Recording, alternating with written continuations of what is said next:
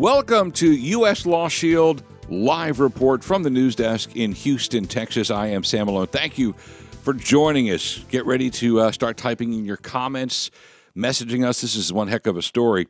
Imagine you are shopping. You're out to a clothing store, whatever, jewelry store, and you're there legally, and you carry, and it's legal, of course, and the manager or owner of the store says, "Hey, come back, stop that guy. He just stole from me." What do you do? A story coming up that we'll get to in just a second of a civilian getting in the middle and then shooting the shoplifter.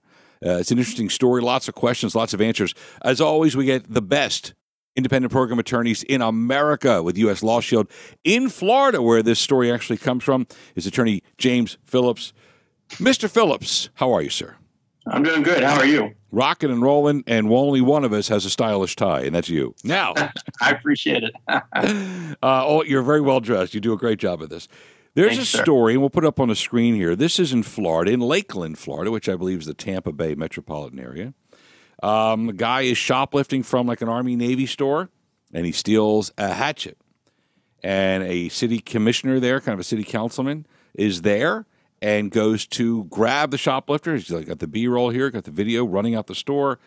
The city commissioner, whose name is Dunn, last name Dunn, stops here to force said shoplifter, alleged shoplifter Lopez, and he ends up shooting him. The city commissioner ends up shooting the shoplifter and kills him. All right, let's start. I'm shopping. I'm legal. I'm legally in the store. I'm legal, right to carry. And the manager goes, "Hey, stop that guy." Mr. Phillips, deadly force?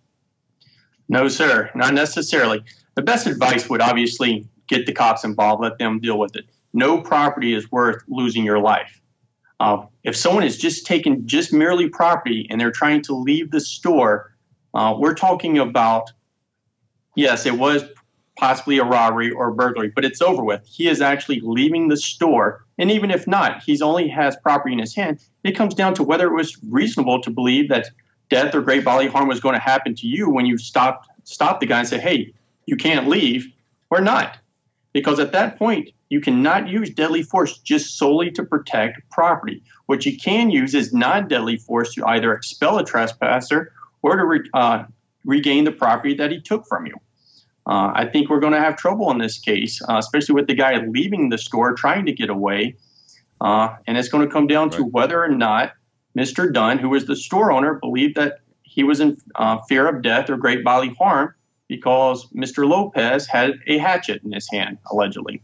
So there's no way. So if the owner or manager yells out, "Hey, James, stop that man," in no way, shape, or form is deadly force permissible in this situation, specifically for the theft of property. Yeah, well, if the guy that has taken the property has a weapon, then again, it goes to whether you believe death or great bodily harm is needed, or if such force is necessary to prevent the imminent commission of a forcible felony. If he has a gun, it changes the facts.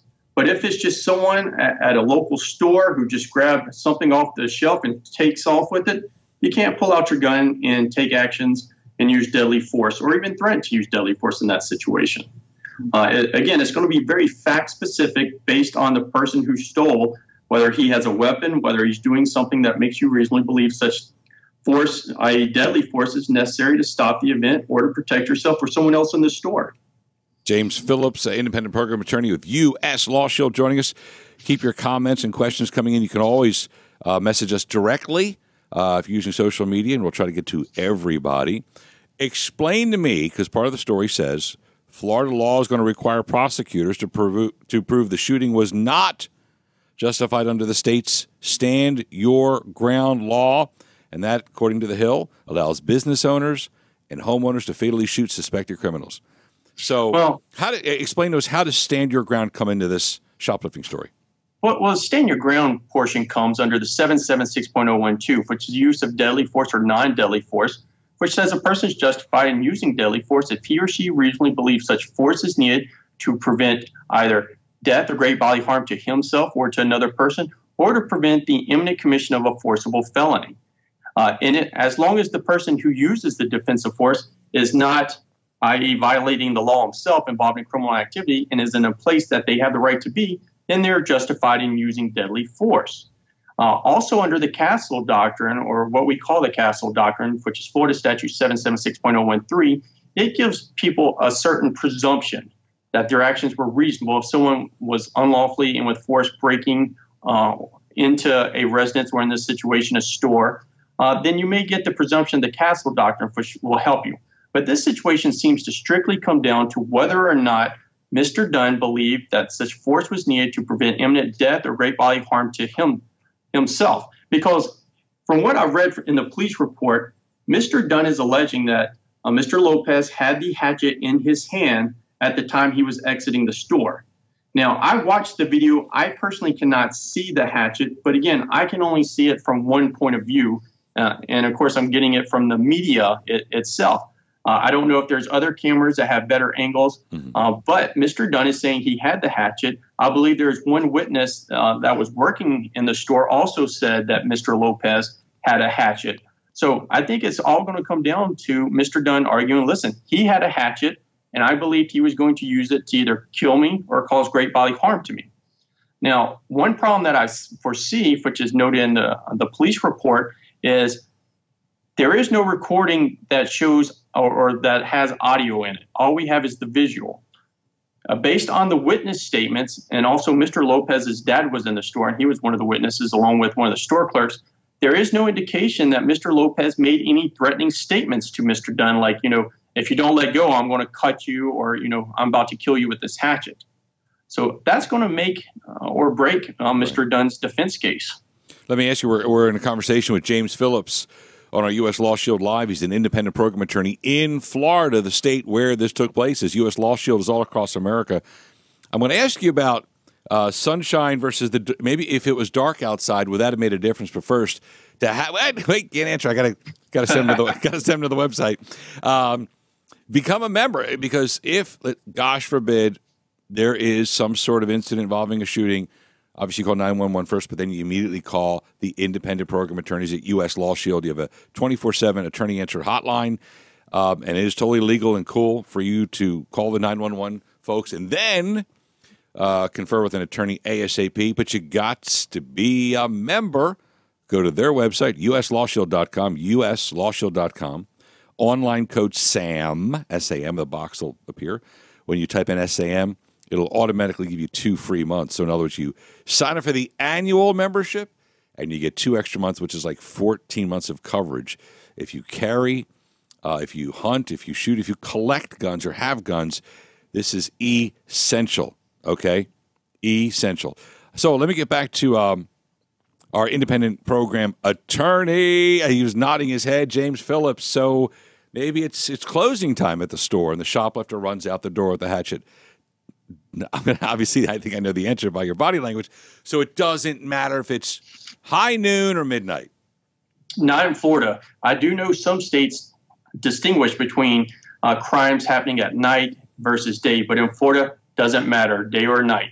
It all comes down to whether you reasonably believe such force was needed to prevent the imminent commission of a forcible felony or to protect yourself from death or great bodily harm.